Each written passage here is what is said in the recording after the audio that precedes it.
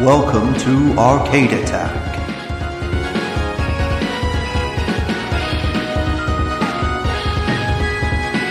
A retro gaming podcast for up to 4 players.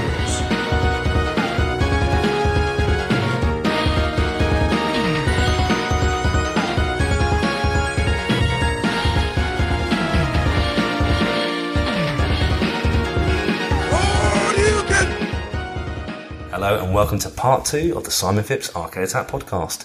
In this particular pod, Simon talks about his great work on many Harry Potter titles, the Burnout games, GoldenEye for the Wii, games that he worked on but were never released, and his latest game, Dangerous Driving. So sit back and enjoy this pod.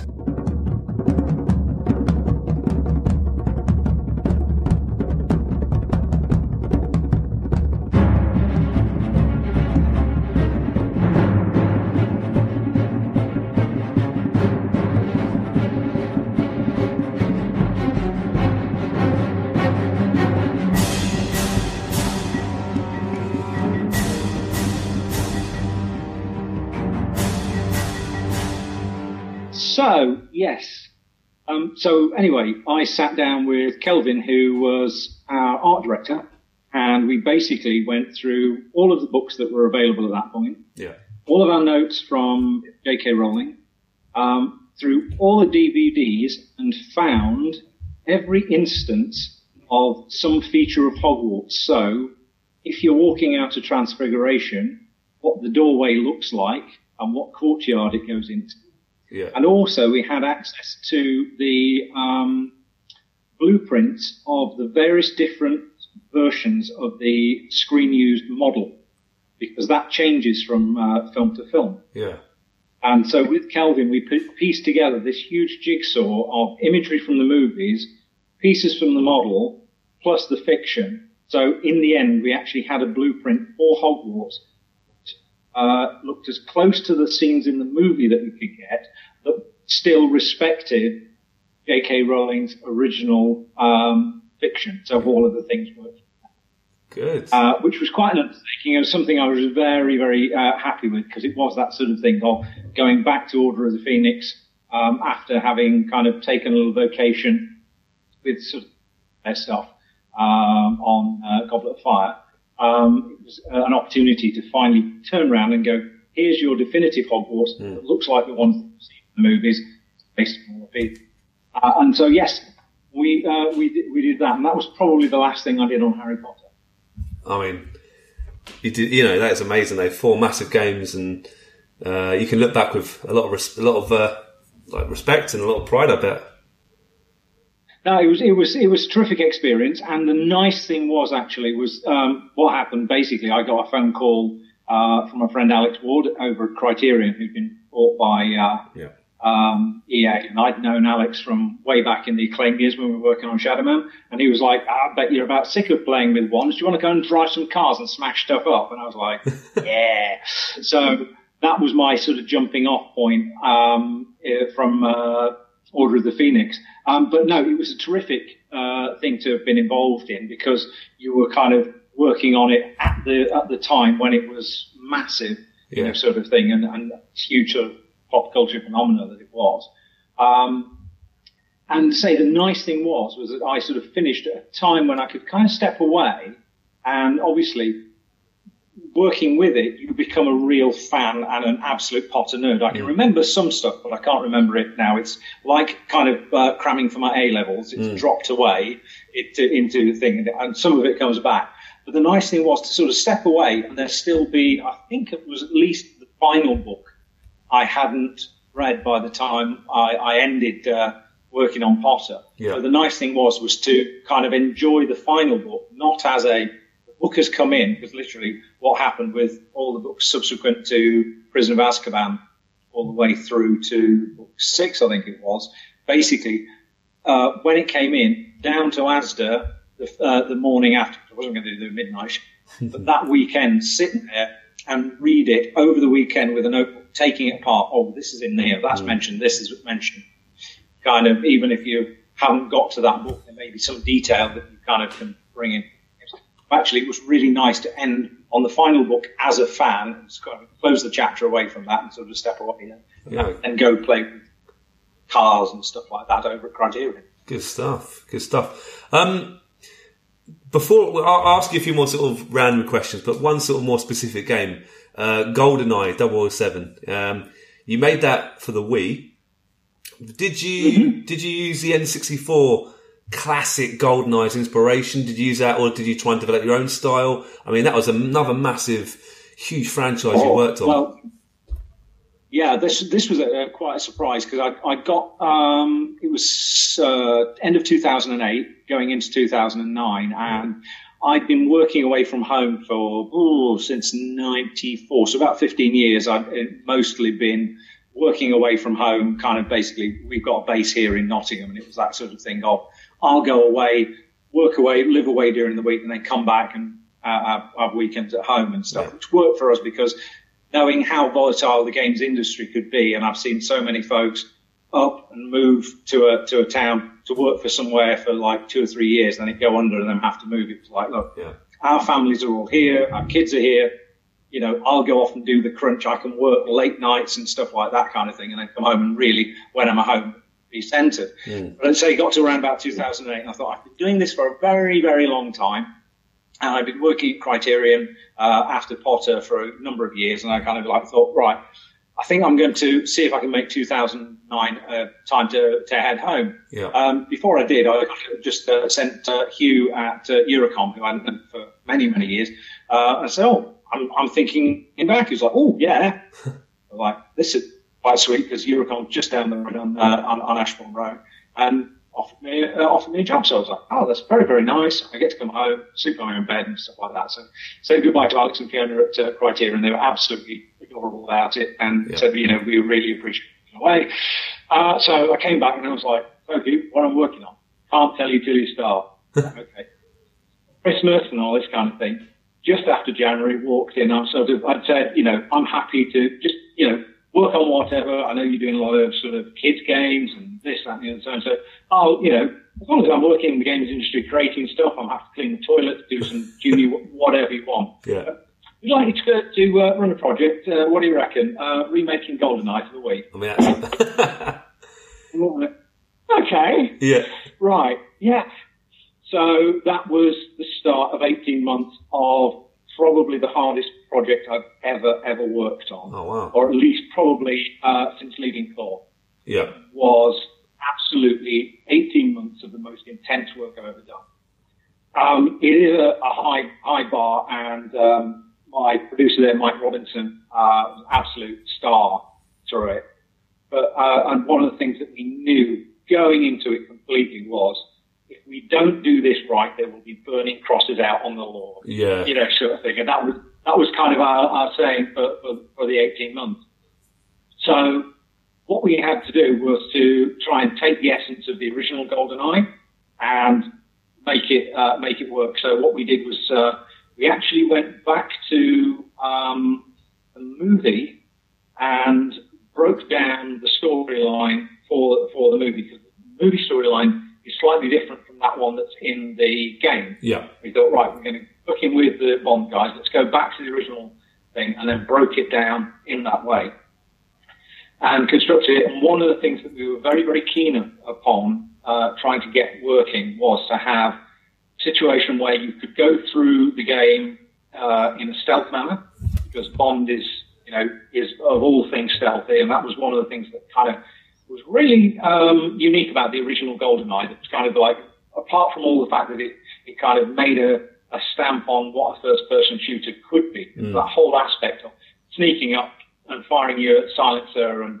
taking guys down. So we were like, yeah, we need to kind of do this kind of restraint thing. And then the other aspect that we talked about and really pitched was the idea that we would, unless it was in a cutscene, it was going to be through Bond's eyes. Because again, in the original GoldenEye, you looked at who you watched for the forward screen, and everything was through there. And so what we had was the idea of, kind of like Bond taking down, if you looked at Daniel Craig in Casino Royale, very hands-on, all of that kind of Krav Maga, Israeli special forces, physicality and stuff like that. It's like, yeah, I can sneak up behind a guy, stick him over a rail and everything, and you see it very visceral, very physical with his big beefy hounds coming into the shot. And that was received really, really well. And what we had was we had a period of a few months to actually prove out that we could do it. Yeah. So we had a great team, really talented bunch at Eurocom. And what they had was they had their own engine that they had worked on from the days of, I guess, sort of 40 weeks or whatever. It had been used on Potter and been evolved. And probably actually the closest thing I've seen to the likes of sort of Unity and Unreal up until that, sort of like, until that point, it was very, very, very powerful, had its own special way of doing things, but there was an awful lot of power in there. And so actually the guys all jumped in and we created a demo, which actually featured, 2 sections, one which was escaping the prison cells in the, Russian facility that prior to the tank chase in GoldenEye, and the other one which is going to Severnaya, the big radio telescope that gets blown up. Yeah. Because actually, yes, remembering it now, the plot of the GoldenEye game sort of diverted from that, and we kind of thought, right, we'll go back to the movie and follow that line. So we did that, and it was one of those kind of things that predicated on whether we could prove ourselves with that one on to the next phase. And we did it, and Activision were very, very happy, and we cranked on then, and it was just an absolute the pressure and the stress that was on every member of the team to get it right was bigger than it ever was on Potter, bigger than anything else I've ever worked on. Yeah.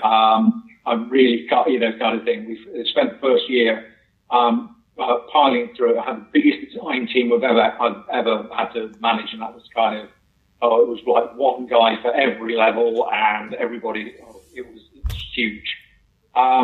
We did work with the company that owns the Bond license.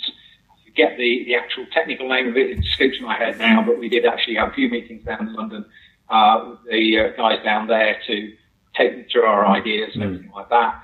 We had the privilege of motion capturing with a couple of amazing stuntmen. There's a guy who stunt doubles for Daniel Craig. He's the guy that sort of did a lot of the stuff on the building site chase and stuff in Casino Royale. He did all our motion capture along with a local chap, Damien, who said it was like a parkour athlete gymnast who you'll have seen at the start of Hellboy doing the Prince in Hellboy, doing amazing kind of stuff. So we had those 2 guys for a couple of days doing the motion capture suits, actually at Eurocom's own in-house motion capture studio. And what was quite amazing about that, they were both terrific guys, but one of the things that we needed to do was to motion capture all these takedown maneuvers where, they grab him, throw him to the ground and all this kind of stuff. What was fantastic about watching those 2 guys work was that they knew what they were doing, and it was almost like psychically they knew how each other was going to be able to pretend fight off one another and throw each other around without hurting one another. Except for the very, very first take, Bond's double, I wish I could remember the guy's name, leapt in, grabs hold of Damien, throws him down onto the floor, and you're like, wow, like this. And Damien gets up, kind of thing, and big split above the top of his eye. It was like, what's going on here? Like this kind of thing. Go patch him up, and these guys are going to go. Anyway, we rolled the tape back, and what happened was we actually got prop foam guns to use as props, and they were all marked up. So he got like I think it was a kind of a Kalashnikov. Yeah. It's a foam rubber one, but with a fairly rigid sort of rod underneath. The idea being that those could be thrown around. You're not going to hurt yourself, and they're all marked up, so they're in the motion capture. So we rolled back the tape, and basically, as Damien hit the ground, the butt of the stock of the AK hit the ground first, and then swung the barrel straight up, bang, straight in the forehead. We're like, this is the start of 2 days, and we've already broken one of them. And bless them, they carried on and just did all of these amazing maneuvers. And then when the animators had taken that data, cleaned it up, some of the sort of first person sort of takedowns that we got through it were tremendous. It was just non-stop, because one of the things we were doing was not only were the team having to develop the single-player experience, which the bar being set by Call of Duty, etc., was there on a machine that wasn't the most powerful for its time, plus also doing a multiplayer game that would work split screen and online as well. Yeah. So there was a heck of a lot to do. We were dealing with the Wii Remote. Mike took on all of the work with the weapons handling and stuff, and spent probably the best part of 17 of the 18 months just totally iterating the targeting, handling of the Wii Remote, making sure that every animation felt satisfying, every reload, everything had the weight and the sort of presence that you need to. As we got further and further on, towards the end of the first year, Modern Warfare 2 hit. Yeah. That was like dropping a nuclear bomb amongst it. Because, of course, we've been building to have a very stealth-based kind of thing. Something where a firefight can kick off and you can finish it, but we were sort of like kind of pitching, and one of our kind of statements through it was to do the thinking man's Bond. So the idea being that you had this kind of thing where Bond was using the environment, using his stealth and all this kind of stuff. And that was the thing that the guys down in the film guys were really responsive to. Once Modern Warfare 2 hit, the pressure to, can you make something that's a Modern Warfare 2 beta? It's got to be like this. So all of a sudden, that meant that the scrutiny on the levels, we had to go back all over them again, and then amp up all of the spectacle and the set pieces, and, where it had been kind of measured, it was like, where can we get another firefight in? We actually had a sort of running joke about the amount of the exploding helicopter quotient, because the 50% game had been out there, and every boss at the end of the 50% game had been usually a gunship. It's like we got more helicopters than fitting. Wow. I had another designer, Mike Parker, come on and help me, because trying to manage all of those levels all at the same time, giving feedback on them as they're accelerating towards the final was like almost just possible, because you're just going in with that kind of thing. And then wanted to also get the tank section in there as being a kind of vehicle section. So what I ended up doing was taking that on and ended up sort of like hands-on designing those bits and pieces whilst Mike was feeding back. Oh, it was just absolutely monster. From January, coming back after Christmas, all the way through till September, we were working 7 days a week, 9 till 9. Wow. Just non-stop. I've never eaten so many desk curries, and it was just an absolute monster. I would say we were pleased with what we did at the end.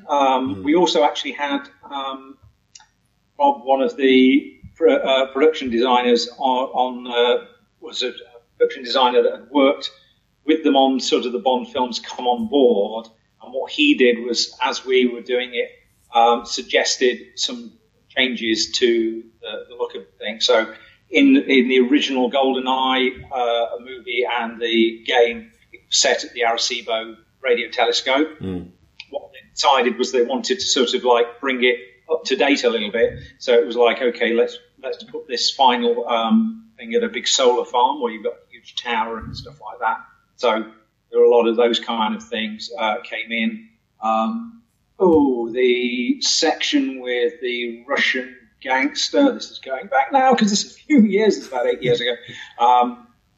That was swapped out to be a section in Dubai, if I remember, as an arms fair. And there were a few other bits and pieces like that. Then movie scriptwriter came in and then started to shift the storyline around so the characters appeared different. So what you ended up with was something that wasn't the original GoldenEye, it wasn't the movie GoldenEye, but it took that and spun a more modern take, as if you'd kind of rebooted it for Daniel Craig, because one of the arguments was as everything started to come together was actually Pierce Brosnan's Bond exists in the GoldenEye movie. True. Yeah, true. Don't want Daniel Craig to work in it. What if we took GoldenEye? Yes, I'm sort of telling you this story slightly out of sequence, but yeah, what if we took Daniel Craig's Bond and did GoldenEye again? And it was kind of one of those sort of things of, actually, a lot of the work that I'd done on Potter of breaking down plots and getting down to the essentials proved quite handy, because there were certain things that we had to do. Because, of course, you have this situation. Trevelyan, who is the Sean Bean character, has to defect to a military power that's got a nuclear weapon that can do a thing. And it was like, actually, no matter what we change around it, we probably have to be dealing with Russia. We do have to, because it has to be a nuclear power. We were like, at one point, it was like, could it be North Korea? It's like, no, this guy affected. And all those pieces had to slot together. Plus, Mike spent a lot of time in the room with the Hollywood scriptwriter who came in and was like writing all the dialogue around the game that we had formed, which had got amped up and turned up to beyond 11 to like 13 with all those helicopters and stuff like that kind of thing. So we got to the end of it, and it was one of those kind of ones of, that's done. Let's never go there again. And actually, one of the things I fortunate enough, I actually took a 2-week break out in the April of 2010. I planned a holiday sort of 18 months ahead kind of thing. When I actually turned up at Eurocom, it was like, that's what we're going to go. And it was an opportunity to take my family out to the West Coast of America. They'd never been to Vegas, never been to LA, never been to San Francisco. Yeah. I had the pleasure of visiting all of them multiple times with my job. They're incredible places to visit. I wanted to take everybody out there. So booked it in. And one of the things that wife and I, we'd been married for 21 years by that point, and we'd always joked, if we ever went to Vegas, we're going to go get married by Elvis in the chapel. So we're heading out there, and my friend Alex from Criterion, his wife's American. He was over in the States at the time. He got in touch and went, what are you doing? You're over in the States. Can I come down and see you? I was like, okay, we're kind of renewing our vows in Vegas. Come on down. Nice. So he flew down to see us and hung out. Was my best man for our wedding. We did the whole Elvis thing. James Parrott's massive Elvis fans had a terrific time. It was hilarious. Anyway, we're driving in the car, and it was like, Simon, when are you coming back to us? I was like, well, I've got this GoldenEye thing to come back. So when you're done, give us a shout.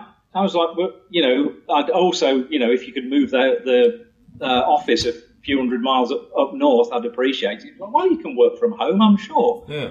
So I finished GoldenEye, and on the last day, and we were kind of told, right, you've basically had no holiday apart from this 2 weeks, and that was a bit of a thing, because we were trying to go alpha around that time, and I was like, I am going out of this building for 2 weeks and coming back. Oh yeah.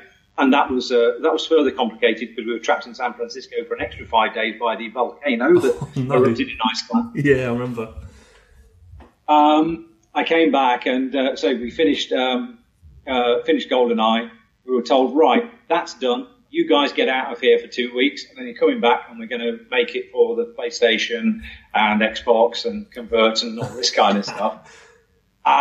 First day off, I handed in my notice, and a few weeks later, I started back at Criterion, working from home and working with the guys back at Criterion. So I then went back on there to work on Need for Speed Most Wanted. Yeah. Worked on the multiplayer team with a lot of the guys from Paradise, with Alex and Fiona, and had an absolute blast driving cars and smashing stuff online and stuff, working on Need for Speed, which almost brings us up to where I am now. But anyway. Brilliant, that's amazing. Okay. I appreciate that's really interesting, Simon. I mean, you've worked on some huge projects. They seem to get bigger over time, and it's amazing hearing. Exactly. Yeah, that was the thing. It was kind of the shock to me. It's like, working on the Potters, it was immense, and I was just sort of like, I think I've been working away for a long time. I'd like to sleep on my own bed, and weirdly, the strange thing was, in the time that I'd been working away, I saw my kids more when I was just coming back at weekends than when I was working 8 miles down the road and killing myself on Bond. But it was just one of those things that the sort of expectations were just astronomical, and it was just like, everybody throwing their heart and soul into it for as long as possible and surviving on curry. Oh, wow. Oh, it's incredible. Simon, was there any games you worked on that never got finished, never got released? And if there is there one particularly that you think, I just wish that could have been finished, I think it would have been successful? Well, there have been things where you've kind of put a load of stuff in it, just, at some point or other, things change and you get thrown out. Yeah. Let's think. I remember doing there was a couple of 3 sort of little sort of fun platform games back during the core days that started work on, and then those kind of fell away and stuff. Nothing that really stands out. There were a few projects that Guy and I pitched during the time we were working together towards my latter years in Core. Sort of like actually, here's one. At the time that everyone was buying a Silicon graphics machine, Core bought a load of Silicon graphics machines, and I had one of them. And I did some work for a good few months on a first-person shooter that was going to use a lot of sort of like almost Doom-like tech built on the back of the stuff that Mac had built for the likes of Thunderhawk on the Mega CD and BC Racers and stuff like that. We had that tech kicking around for the longest while. And so Guy and I had actually come up with a game called Secret Forces, which was kind of lots of genetic alien hybrid monsters kind of thing in sort of Area 51 type facilities and stuff. And I remember cutting my teeth in 3D modeling on a massive Silicon graphics workstation and doing Kinemate and all that kind of stuff on a load of weird sort of albino, weird kind of hybrid creatures and stuff like that. Quite good fun, but that never got out of the starting blocks. The next thing was then from that kind of got me working on Shell Shock, which was a tank game. It was the last thing I worked on Core, and that was basically, we got to a certain point where I'd worked with various teams on stuff, wanted to get into 3D, and I was kind of in between projects, and it was like, what can we do with the BC Racers Thunderhawk tech of the scaling sprites and the scrolling floor and stuff? And I was like, well, one of the things that we could do is a tank game, because it requires a flat floor. You can have loads and loads of sprites and stuff and everything. So I spent a lot of time on a Silicon graphics building tanks and environments and characters for this kind of crazy thing which came out to be Shell Shock. And that was one of those kind of ones that I remember working for months on that before we actually had any coders to come on board and go, oh, we'll actually turn that again. So that was kind of what came out of that one. That was literally we have an engine. What more can we get out of it until we do? So that was the thing. And then I suppose actually a couple of the projects whilst I was working at Criterion. When I joined Criterion, I worked for a few months with the team on what would have been a sequel to Black, the PlayStation 2 shooter. Yep. And then what actually happened with that one, Burnout Paradise, which was at that point, I think it was probably called Burnout 5, was in production. And what happened was that there were 2 projects running at Criterion, and gradually, as Burnout 5 gained more momentum, the need for more resources came in. We'd lose a programmer and an artist and maybe a designer, until gradually there were like 4 or 5 of us in a room looking at one another going, yeah, we're never going to see those people again, are we?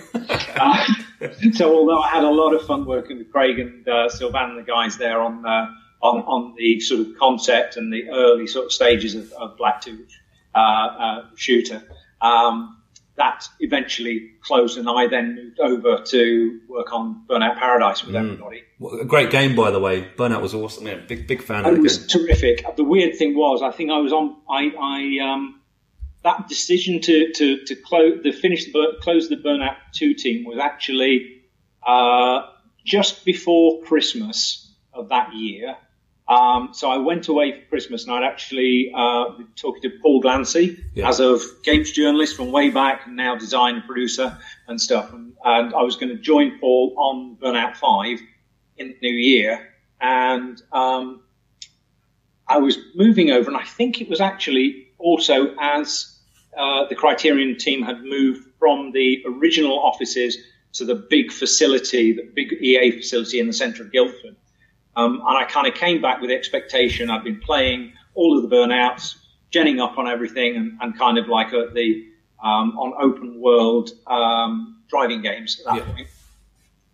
I've joined PG and worked with him on this stuff. And I came back, and I think within a day, Alex had come up and went, fancy doing something on the Nintendo? I've got an idea. Okay. So, Nintendo DS. So we actually worked on a project, myself, Jez Chubb, and Jill Warren, as was then. Three of us got together and basically put together a pitch for a Nintendo DS game based on Burnout. But not actually a driving game, because the DS wasn't sort of thingy. It was an idea of a kind of WarioWare style minigame sort of thing. Wow. So it was, kind of one of those kind of things. And it's a practice that me and Alex have kind of done before, which is like, right, how many ideas do you have? Well, I've got 10. I can spin the wheels to do a star. I can hit the traffic lights, 1, 2, 3 to count you in. I can zip past the traffic light, zip through the speed camera, all those kind of fast reaction games. Right, we've got 10. Can you make it 50? Yeah, okay. Can you make it 150? Can you make it 250? So we came up with 250 little tiny Burnout themed, smashing the window out of a car, slashing tires, all that kind of stuff. Ideas for mini games, micro games actually, and put together a pitch around that, which we actually ended up pitching to Mr. Riccatello, who was the head of EA at the time. Thoroughly enjoyed it. So we actually then went in and actually we spent a couple of trips to Japan, because we were researching Nintendo stuff and working with the Japanese office in EA. They were always in a situation where they were kind of getting Western games, and it's like, well, what can we do to help you guys to capture on this?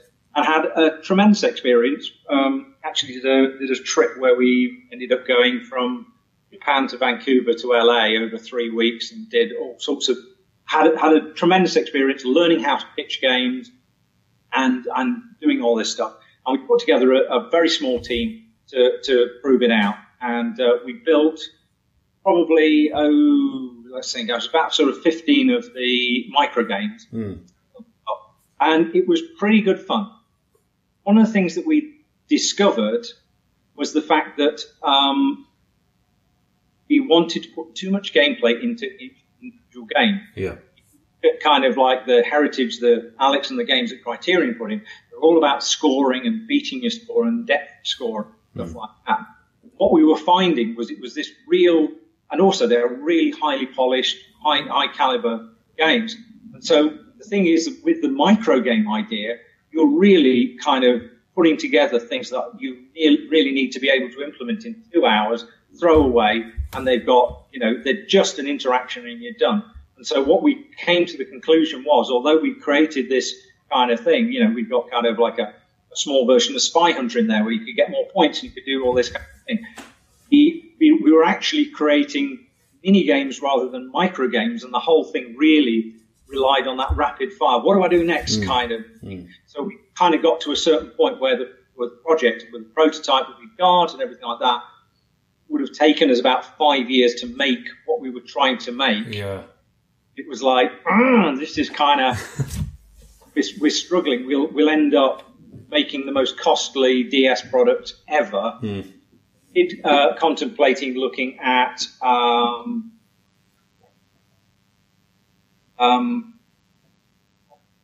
the success of the Wii U, and then kind of thing. We started looking into that and thought we'd take that idea along. And then it was kind of like this sort of situation that Burnout Paradise had been out and it was moving into its year of DLC, where Alex and Fiona had the idea of, let's support the game beyond launch and really kind of experiment with developing out the game, experimenting with ideas, but providing it as new content. So the idea of, okay, what other game modes can we provide? Can we bring bikes to it? What kind of different vehicles can we do? How can we extend the game? And actually kind of creating a large amount of free DLC along with later some paid DLC. Yeah. And one day I was sitting at my desk and Alex came in and went, look, I think we're just going to have to knock the DS game on the head. And we're like, yeah, fine, that's okay. We've had an amazing experience working on it, learned an awful lot. What do you know about making websites? Well, I've got my own. I kind of made my own, but yeah, I can take that over. So what then happened was, for the Year of Paradise, it was known, myself and Jeremy Chubb jumped in, ended up building out the website, working on sort of live page that was introduced to Burnout Paradise, which was kind of like an event type live. And then ended up, one of the other things we wanted to do was Alex had the idea of supporting the game with a podcast. Wow. So the guys had been doing sort of like bits of podcasts and all this, like, he was like, why don't you try some video? So we did our first attempt, which was 45 minutes of 6 of us crammed together, sweating in a room, looking very uncomfortable. And it was like, well, we can put this out, but it looks rubbish. Yeah. Remember Tiswas? Remember Saturday morning TV? Yeah. Oh, yeah. So then what Jez and I did was we became kind of like video presenters and produced a series called Crash TV, which ran kind of almost weekly for that time of the Year of Paradise, talking about what was coming on with the game, kind of thing and stuff like that. So it was just, I ended up video editing, presenting this video podcast, slamming stuff up onto YouTube, doing all sorts of social media stuff. And it was just, another thing to get involved in and support the team. So I kind of worked on Burnout, but sort of peripherally and in a support sort of fashion, all the way through that one kind of thing. Nice. And then, say the jumping in point there was games that never quite made it. So that was, the DS version of Burnout as a minigame. It's a shame. It does sound pretty interesting. It was tremendous fun to work on and a heck of an experience. And that's kind of the thing is that there's a weird thing about working in the games industry, is for, it's the time that you have working with the people that you have on the game that you're making. When it goes out the door, it's usually, it's that sort of thing that if you were doing it as a Hollywood movie, everybody going, well, go final, and everybody punches the air. But actually what happens is that there's this slow decline as more and more people are told, you're not allowed to touch the project anymore. We can't make any more changes because that'll make more bugs. So it kind of dwindles and people start moving away towards the end until it goes down to that kind of few core legendary programmers who go, and we've made the final build and it's been submitted to Sony to come out the door. And now we've got the Taiwanese version to do. Oh, and then the Mexican version, they have a different controller with an extra Y button. So we've kind of done support. Oh, there was a bit of misspelling in German. We've corrected the word twonk or something like that. So it kind of just peters out. So there isn't that kind of thing. And so when you're done with the game, you're like, okay, done that. What's next? Because the weird thing is, and this is one of the ones actually why I never, ever want to work on a Batman game or a Star Wars game, because those two things, Batman and Star Wars, really, really kind of close to my heart. I wouldn't want to wreck it by spending 18 months or 2 years making a broken game that represents that thing. Because one of the things is that I must admit, kind of like, as much as I've loved Potter, I've loved Monty Python, I've loved James Bond, don't want to go anywhere near them, having kind of worked on them. I've had my fill, thank you very much, and walked away. But there is that sort of thing of when we're working on a game, you're kind of looking at it and you're always looking for the things that are busted in it, sort of thing. And I always kind of think to myself, I wonder what it's like to be George Lucas working on Star Wars. Well, here's Armored Best walking around in a funny suit against a green screen, and that spaceship doesn't look like, it looks like a box at the moment, and we haven't got the special effects for this. That isn't very good. That's the only take we've got to do it. And so you're spending all the time poking holes in what you've made. So when it gets to the end and it's all polished and the rough edges, you can only see the things that you never managed to get into, or the experiences of the things that were broken. whilst looking at a backdrop of finished games by everybody else in the world that come out looking pristine and amazing. And it was always one of the ones I always remember, and I stopped reading things like Edge back in the late 90s, because I'd open up and there's these glorious kind of like pieces where you've got teams going, and here's our wonderful, amazing kind of artwork of these games that are coming out, and you're going, yeah, if only ours actually had polygons on screen and didn't have massive tears and worked at a frame rate and all this kind of stuff.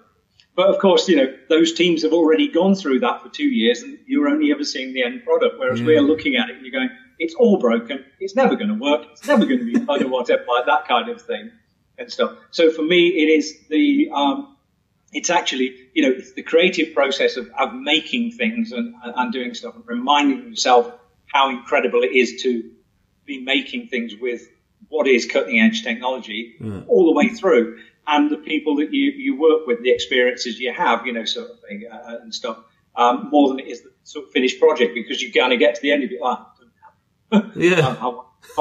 of thing and stuff. And kind of that's the sort of wacky side to it. I'm going to say sometimes with projects where you go, okay, we've made this thing and it didn't quite work out.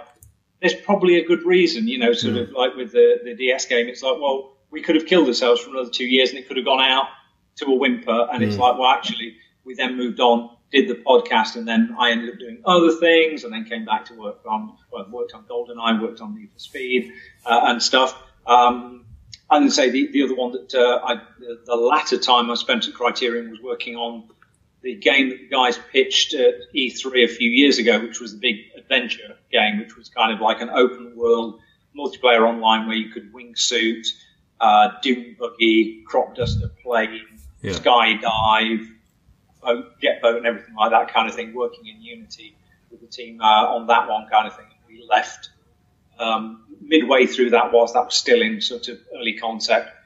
I carried on with it, took it clearly, presented it at E3, and then they moved on to support Star Wars stuff. And as far as I know, that was the end of that project kind of thing. But that was good fun to work on whilst it was there. And it is that kind of thing that there are sometimes with the things that don't work or don't get finished, still take the knowledge that you did or the experiences or sort of like that kind of thing.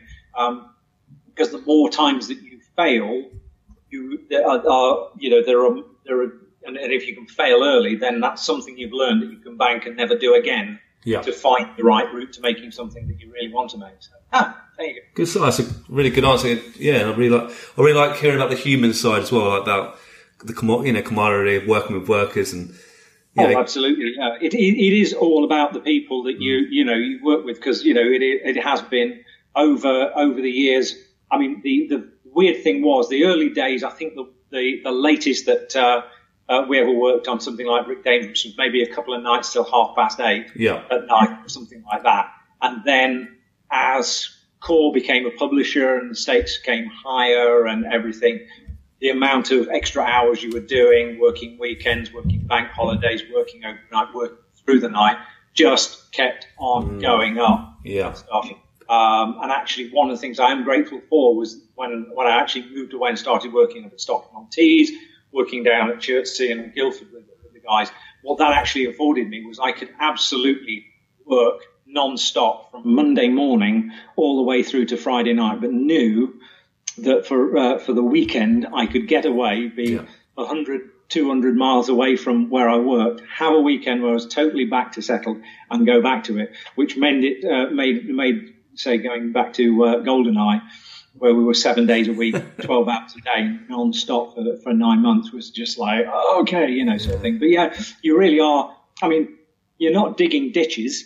You're not, kind of like fighting a war, but there is a lot of the one that I always come back to is it's like working at the ice cream factory. Okay. You turn up with a spoon and you love ice cream and you keep digging into the ice cream. And I really like ice cream. I keep on going and all this kind of stuff. But unless you can go outside and have a glass of water, and somebody keeps on bringing in gallons more Chunky Monkey, and they're going, you like ice cream, keep on eating it, there's a certain point where you start getting, kind of a brain freeze, and you're like, I can't eat anymore, sort of thing. And then somebody comes in and goes, oh, there's a barrel of blueberry and some raspberry ripple. Keep on eating. And it's that kind of thing where you go, I am working on on amazing properties, the most cutting edge kind of like technology with a bunch of really talented, creative people. We're working against, high deadlines, but with massive budgets to do things. But can I just take a breath for air, sort of thing? And it is that sort of thing, kind of thing. And it's sort of it's more that. But to say it's not digging ditches, it's not kind of saving lives, it's not curing cancer or whatever. What you do have is the privilege of entertaining people and giving people experiences, creating things which are going to engage people that you've never met all the way around the world, and that's an amazing thing.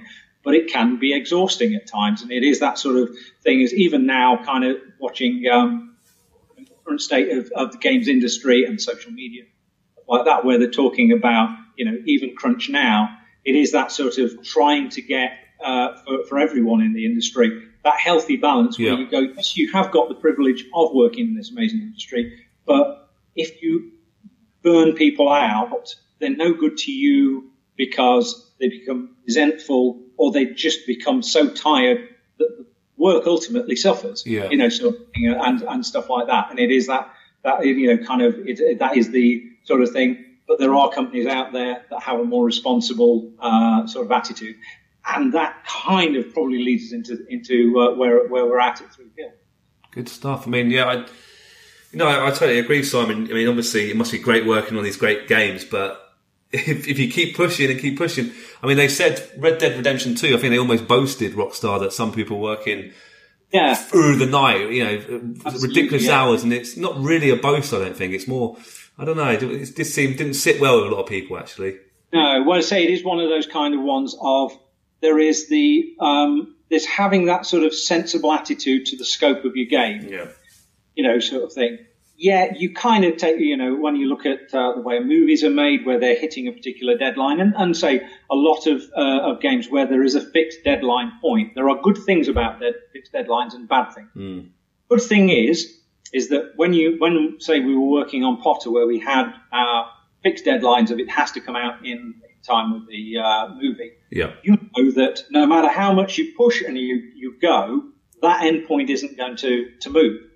So you know that it's going to end and you're going to have a break after that. And also, actually, I remember working with Colin Robinson, who was the head of all the Potter stuff, and he had an attitude which I thought was a very good one, which was all the way through this project, he said, I am going to ask you for all sorts of things, and I will say, please put them on the list, make it a priority, not a high priority. You may end this game with 1,000 things on the list. But if we can do 999 of them by the end of it, fantastic. If we can't, it doesn't matter. But please take them seriously and give them a priority. Yeah. And so that's kind of how he works. And he was that sort of thing where it's like, I've seen this. We need to add much more of this into the game. That's a priority. Well, is it a higher priority than the other thing that you said yesterday? No, it isn't. Okay. And so managing that and acknowledging the fact that you had to have this cutting off point. One of the things that I remember doing and learning very early on, particularly on Asterix, was building the game design so you can cut big chunks out of it and nobody ever notice.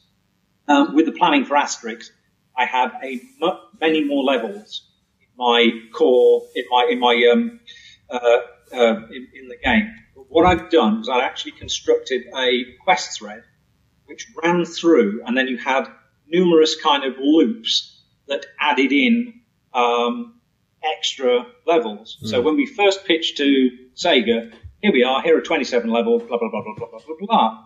Eventually, there was a certain point in the project where they said, seeing how long it takes to do levels, we ain't going to be able to shift the end date. What can you do? And I was like, this is easy. Here's a diagram I prepared earlier. And what I've done was have Steph and Rich basically prioritize the essential levels. Yeah. We deprioritized all the ones that were peripheral to the story. So we knew that if we only ever built the backbone of it, that was good enough. So in an instant, I could cut a big chunk out of the game. Good.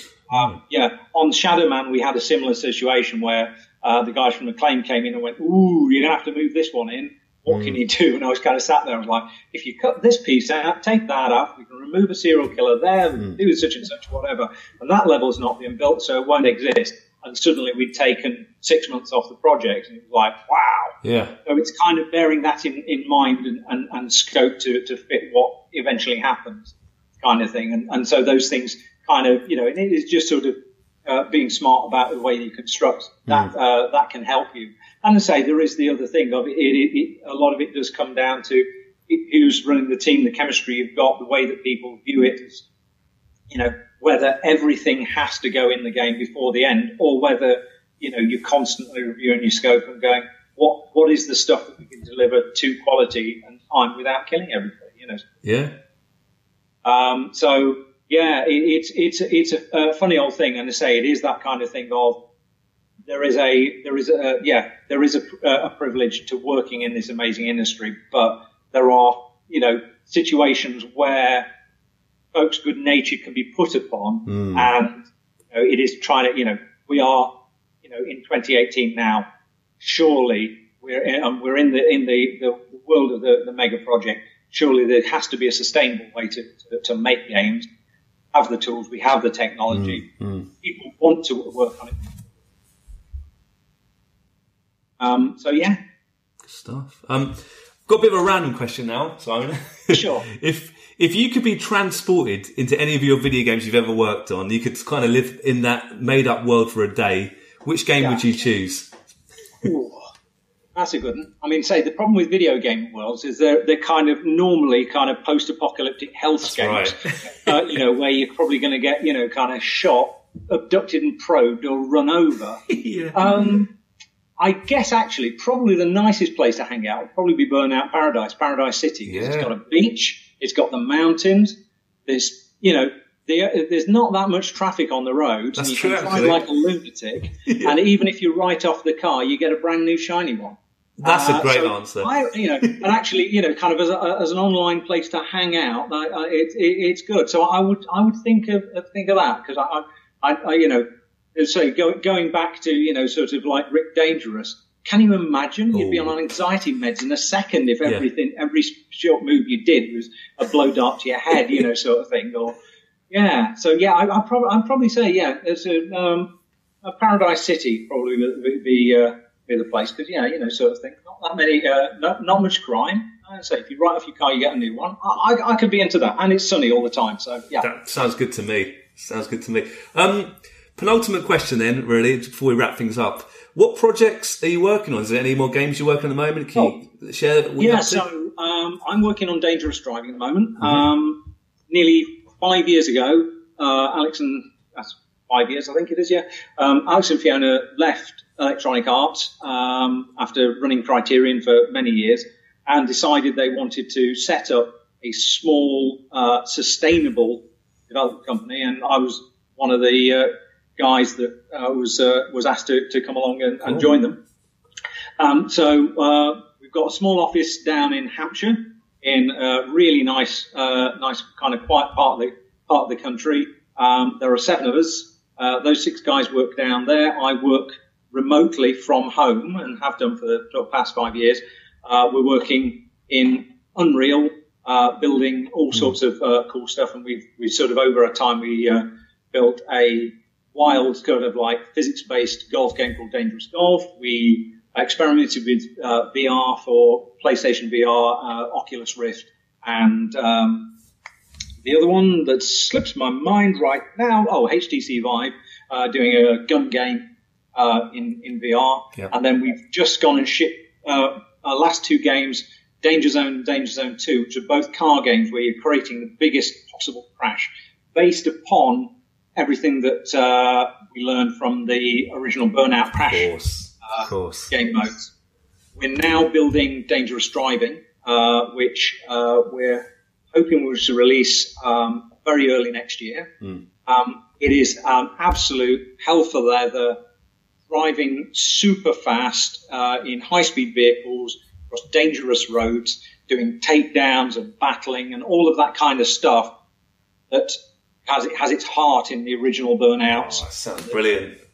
Alex, Fiona and the guys have got. And what I'm doing at the moment, well, I say I've since I've been working for Three Fields, I've been doing a lot of front end and HUD artwork and stuff, and getting knee deep in Unreal's presentation system, doing all the animation and graphics for that, as well as working in Unreal on building the levels. At the moment, I'm building a lot of the environments out with Paul Philpott, who's our other environment artist, and we're building these huge kind of open landscape with crisscross with lots and lots of high-speed roads with massive drift curves in them, and just it's one of those kind of things where I'm sitting here in front of a big 4K screen with amazing tools. The Unreal suite of tools just get better and better and better.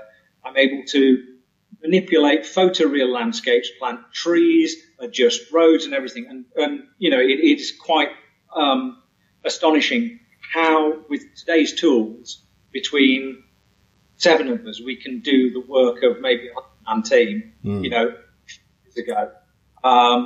And yeah, that's kind of like where we're at the moment. Say, past few months from me have been very much deep into world building and manipulating terrain, laying down roads, painting in all sorts of things. And when you're sitting there looking at it and going, you know what, I think it needs more trees and bushes. Yeah. You're thinking, just the leaf on one of these things is actually bigger than the first game I ever wrote. That's amazing, yeah. It's insane. Yeah. All real-time lighting, you know, sort of thing. All real physics brought to us by the Unreal Engine. High detailed assets, wheels coming off, things blowing up, and everything. And it's fantastic. And, you know, all credit to Alex and Fiona when they set up Three Fields. It was like, what we want to do is get back to making games, because those guys have been steering a massive super tanker of a you know, in-house studio for EA for years as Criterion. And it's like, what can we do with great tools, because they're all free now, accessible, and a small core team of people. So yeah, it's me, Alex, Fiona, Paul, Phil, Ben, and Alex Veal, all working on really fun games. And what we want to try and do is to the other sort of approach has been, rather than go away and build one massive game over the periods of 2.5 years and then put it out and cross your fingers and hope that people notice it, is to actually have an approach of building small games that are at a lower price point, that just designed to be really good fun, full of lots of high scores and competition. Can I beat your score? That kind of stuff. Lots of depth of scoring, and build upon that. So with Danger Zone, it was a return to cars. What we did was had a very modular system for building our environments, which were all sort of within a crash test scenario. That allowed us to do all sorts of things, smashing cars, trucks with payloads on. I remember trucks with payloads on was something that, whilst we were working on Burnout Paradise, the team were working on Burnout Paradise, and then on the Need for Speeds afterwards, doing trucks with physics payloads that spilled and all that lot was always a thing that, and articulated one. The thing that was on the board that slowly got pushed away. First one in Danger Zone 1, the guys managed to get, you know, kind of trucks spilling payloads all over. Danger Zone 2, we moved on to real outside roads and locations, articulated lorries that jackknife, big things flying around the thing, and we've learned how to, you know, kind of build up on the gameplay of the first one, to do open roads, to do, you know, big broad skies and build landscapes and stuff. So moving into dangerous driving, where the whole thing is about high speed, battling one another, you know, kind of thing, and taking each other down in traffic. That's kind of like that, our next thing, and we're kind of gunning for doing that. At the moment, kind of, if anybody wants to find out more, I think it's on Twitter. Well, I say follow Three Fields on Twitter. All the stuff's going. We've got a mailing list where we're putting out lots and lots of behind the scenes stuff at the moment, and stuff we're building. We're going to have an open day in December, so we're going to get a load of fans in to play the game, test it out. We're building a line at the moment, and everything. Multiple game modes are going on the week and stuff. So all those kind of classics that make it just more than racing. And just having an absolute blast, sort of thing. And just hoping that the more fans that can support our games mean that we keep going longer, and we can add more features and stuff like that. But it's been so great to, within the space of like 4 and a bit years, to have got 4 games, nearly 5 out, whereas that would be for some teams maybe games at a push. For the bigger game, it can be 5 games. And that's an awful long time. So it's really good to be back to that fast turnaround, just simply from the fact that you learn so much. So, coming on to Dangerous Golf as I did, it was like, I don't know anything about making front ends in Unreal. We make one, kind of thing. And within, sort of like 9 months, you're moving on to the next game, making a front end in VR. And then you move on to the next one. And you're constantly learning. And there is that sort of thing. I do remember it on the Potters. There is that sort of thing where you go, hang on a minute. How do we kick off a project? It's so long since we last did it. I can't remember the steps that we took, kind of thing. So actually having this kind of rapid turnaround, it's much more like those very, very early days. And because there's so few of us, there's no meetings, there's no PowerPoints, there's, kind of thing. And the sort of the way that Alex and Fiona have been managing the project, it's all about, what, kind of setting the deadlines based on what we can achieve and the release dates on what we can achieve, rather than trying to cram more features and killing ourselves doing it, So that's been one arm of it. And then the other arm of that has been, I do a lot of freelance art now. I've been talked about way back. I've started getting into making replica props and stuff like that kind of thing. Been learning how to run a 3D printer and doing various different sort of prop commissions. And then also I've been doing a lot of freelance illustrations and stuff like that. One of which actually this past year I've been doing for a company called Pico Interactive. We're out in Texas, and what they're doing is reissues of classic retro games for new platforms, or just or reissues and stuff.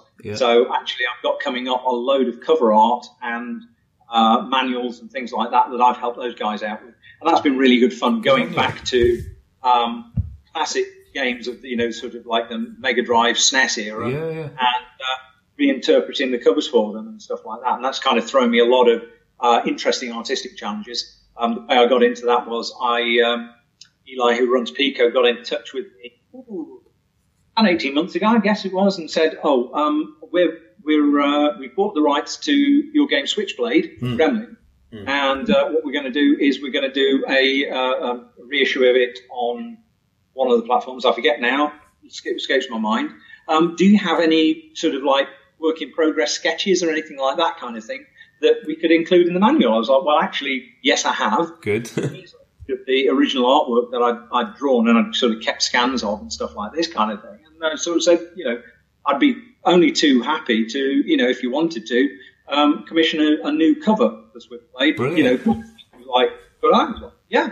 So I did a new cover, Hero, and one of the Cyber Snakes from it, taking all that I've learned about painting and stuff like that kind of thing many years since, and did a cover for that. And Eli's been coming back and gone, hey, could you do me another? So I've kind of been reinterpreting kind of classic, old school games with a sort of a modern sort of painterly sort of twist, and been sort of adapting my style. So there's one which I've coming out soon, which was kind of like, can you do it but in a Streets of Rage style? So it's trying to get that sort of that feel of those that sort of Mega Drive era oil painting, but of course I'm working with digital. A lot of those are going to come online in the next month. So if anybody's following me on Twitter, I'll be tweeting those out. I'm really quite keen. I've posted a few little sneak peeks of little bits and pieces. I want to respect the fact that they're not out yet, but I'll share that up. So that's been really good, because it's another way to improve and do stuff. And I think that's kind of one of the things, like looking back at kind of my career of doing things, it's always, what can I do with the tools that are here? How can I make more things? How can I do things? And just being curious and wanting to keep going and and looking at it and going, yeah, there's never been a better time to make games because the tools are here, the technology's here to do things that would absolutely, if I'd gone back to my 16-year-old self sat at the BBC Micro and said, you know what, this is a still shot of a real-time game that you're working in, and you've got, a car blazing along a tropical island highway. There's sea to the horizon, sun bleaching into the lens flare, grass moving, palms swaying, and everything like that. My head would have fallen off. No way could you conceive of it. It is that kind of thing of, there's not many days that, particularly Alex and I, will exchange an email going, I can't actually believe that we're making stuff with this kind of tech that looks like this. And that's quite a privilege to still be going and doing things and finding new things as well in ways of creating stuff. So, cool. Oh, Simon, it's been just hearing your stories and your career, it's been absolutely a real privilege, and I do actually really mean that. It's, I think you're an inspiration for anyone that wants to get into the industry, and it almost sounds like your career's come almost full circle, not in a rude way, but yes. Coming back to the... Absolutely. Yeah, this is very, very true. This is one of those things that I'm back to where I think I should be, but I appreciate it now. One of the things I've always sort of thought is, if you, at a point in your life, you can go, yeah, there was some horrible stuff, because I'm not, I have met some vile people, needy people, some people with some very, very unpleasant sides to them over the years, and had to deal with them, and have been very stressful and have coped with a lot of kind of anxiety and trauma as, the pressure of you've got to do these things takes bear, and there are certain times where people have power over you and you don't realize how much they influence you, and it is insidious. And stuff like that kind of thing. So my heart goes out to anybody who's in the industry working all this crunch and feeling the pressure of it, sort of thing. But the point is, if you can get to a point, you can look back and you go, yeah, okay, there was some horrible stuff, but at the place I am now, everything's cool. Yeah. I'm really enjoying it, and I appreciate it for the stuff that I've gone through, because that made me the person that appreciates it now. Yeah, sort of thing, and do it. And the other one as well is kind of just get on and do it. As I said right at the very start of this, the tools are free. They're out there. There are more platforms. There are more machines that are so capable in everybody's hands. Everybody is a gamer. If it's kind of your mum playing, kind of some word puzzle on a phone, to somebody, playing it on a tablet, to sitting there in virtual reality. God, I'm so excited about Oculus Quest. I tell you, sort of thing, down to high-end monster PC, water-cooled, 4K display, wraparound, Dolby Atmos and all this kind of thing. This huge breadth of interactive playgrounds that allow you to experience, kind of all of these fantasies, or create your own and say, hey to the world, come and live in my world for a little bit. Let me entertain you. We've never been in a time in history when this, it's been more exciting, sort of thing. It's easy to get blinded by the fact that there are one or two gigantic monster blockbuster games out there. Yeah. When I kind of, I'm talking to guys that are taking old games and polishing them up and presenting them new. There is an audience out there for that. There's an audience out for absolutely everything. It's fantastic, sort of thing, and it's ever growing. The tools are ever expanding, and what you can do is something new to be playing with, sort of thing, and that's joy of it, sort of thing. I guess, and say for me, I started doing all of the jobs of art designer and programmer before they were the jobs. Had to work through my time at Core as the games became more sophisticated. It was well, you're going to have to drop a discipline. Are you an artist, a programmer, and design? Well, you've got better programmers than I am, but I can do the art and design, so I'll stick with that. Going Seaside, are you an artist or a designer? Well, you've got better artists than me here, and you need a designer, so I'll work as a designer planner. Day on Shadow Man that I'm sat there in my office designing something and scheduling it and realizing the point where, hang on a moment, if I design nothing, it won't cost us anything, was the day that I went, I need a project manager, and so became a designer. Worked on all the Potter games, did all sorts of crazy stuff throughout it, came out the other side, coming back to Three Fields. What do you want to do? I'll do a bit of coding, I'll do a bit of logic, I'll do a bit of art, I'll do a bit of design, and I'll, throw something over, I'll give it my best shot, and that's kind of where I am now. And actually being at home with the technology that I've got, with the internet that allows me to talk to people all the way around the world and, talk to people that have played my games that I've never met, and do all this kind of stuff. It's fantastic, sort of thing. And say, there are bad things about social media and stuff like that, but there is a fact that, meet you guys and chat to you, and, there are groups out there that are, preserving and loving games that I'd even forgotten I'd made. It's terrific, sort of thing, and may it ever continue. Yeah, I just love making stuff. Good on you.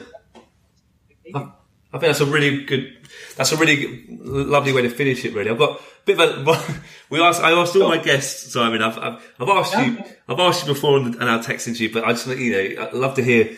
Final question: if you could share a few drinks with a video game character, any character, who would you choose and why? Right. I'd say I remember the first time you asked it, and I would have to say Moxie, Mad Moxie from Borderlands. Yeah. I really love Borderlands. I love games that are open world, have lots of choice in them, and with as few cutscenes as possible, because I kind of I'm rubbish at playing games, so the moment the game just gives me one choice and I can't get through that door, I have to give up. I've always been that. Ever since the boss on Phoenix, I could never get past it. Yeah. And so that sort of linear sort of track where you get stuck, this and the other. So I picked up Borderlands. The humour cracks me up. I love that world and everything like that kind of thing. So, yeah, that's the focus. And Moxie, well, smart lady, looks terrific. She runs her own business. As you discover in, I think it's the pre-sequel, she's also very, very practical, can fix a spaceship and do everything. Really witty, holds her own in conversation. Clearly knows how to handle a drink in a bar and everything like that kind of thing. I think it'd be just an absolute right to hang out with her. Yeah, that's a great answer. Brilliant, in fact. Look, Simon, I'll leave you to it because I know you're a really busy man, but just speaking to you in so much depth has been a real pleasure. So thank you again for your time. Welcome. Good stuff. You're very, very welcome. No, I say it is one of those kind of things. It's that thing where you go, well, I don't know, I've got very much to say, and then you're like, well, yeah, I have been doing it for 30 years, and I have done this, I've done that, and I've been there while that happened and stuff. And sort of hopefully name checking some of the folks that kind of I work with, because I've had the privilege of working with some amazing people over the years, sort of thing. But no, it's great to meet you, and wish you every success. Oh, thank you very much, Simon. I'll leave you to it then. Goodbye. Take care, and best to everybody listening on the podcast. And quick plug for me, you can follow me on Twitter at Simorph, SIMORPH. I've also got a Simon Phipps Art on Facebook, and there's my website, simonphipps.com, where you can see stuff that I've worked. I've got a sort of game bibliography with a lot of behind the scenes bits and pieces there. The prop work that I'm doing, some photos and some examples of some of the stuff that I make in my spare time and sell, and a whole bunch of my artwork. And I've got an Instagram, which is SIM0RPH, because, yeah. That's how you are. No, I agree. I've been on your website. It's really good. I recommend anyone that's listening to check it out, definitely. So sort of jump on. I'm only too happy to meet folks that are out there that want to ask questions. And it's been an absolute pleasure. Good on you, Simon. Take care. Thanks for listening to today's podcast. We really hope you enjoyed it. If you want to get in touch regarding this week's episode or anything else, you can tweet us at Arcade Attack UK, at KeithBarlow82 and at arcade_Adriano. We're also on Facebook at facebook.com/arcadeattackuk. Please check out our website at arcadeattack.co.uk for lots of retro gaming goodness, interviews, reviews, features, top 10s, etc. And you can also find all our previous podcasts there. Our podcasts are available to stream from the website and are available to download for free from Stitcher, Podbean and iTunes, where you can also leave us a review and a rating, which we would really, really appreciate. So, until next time, take care and we'll speak to you soon.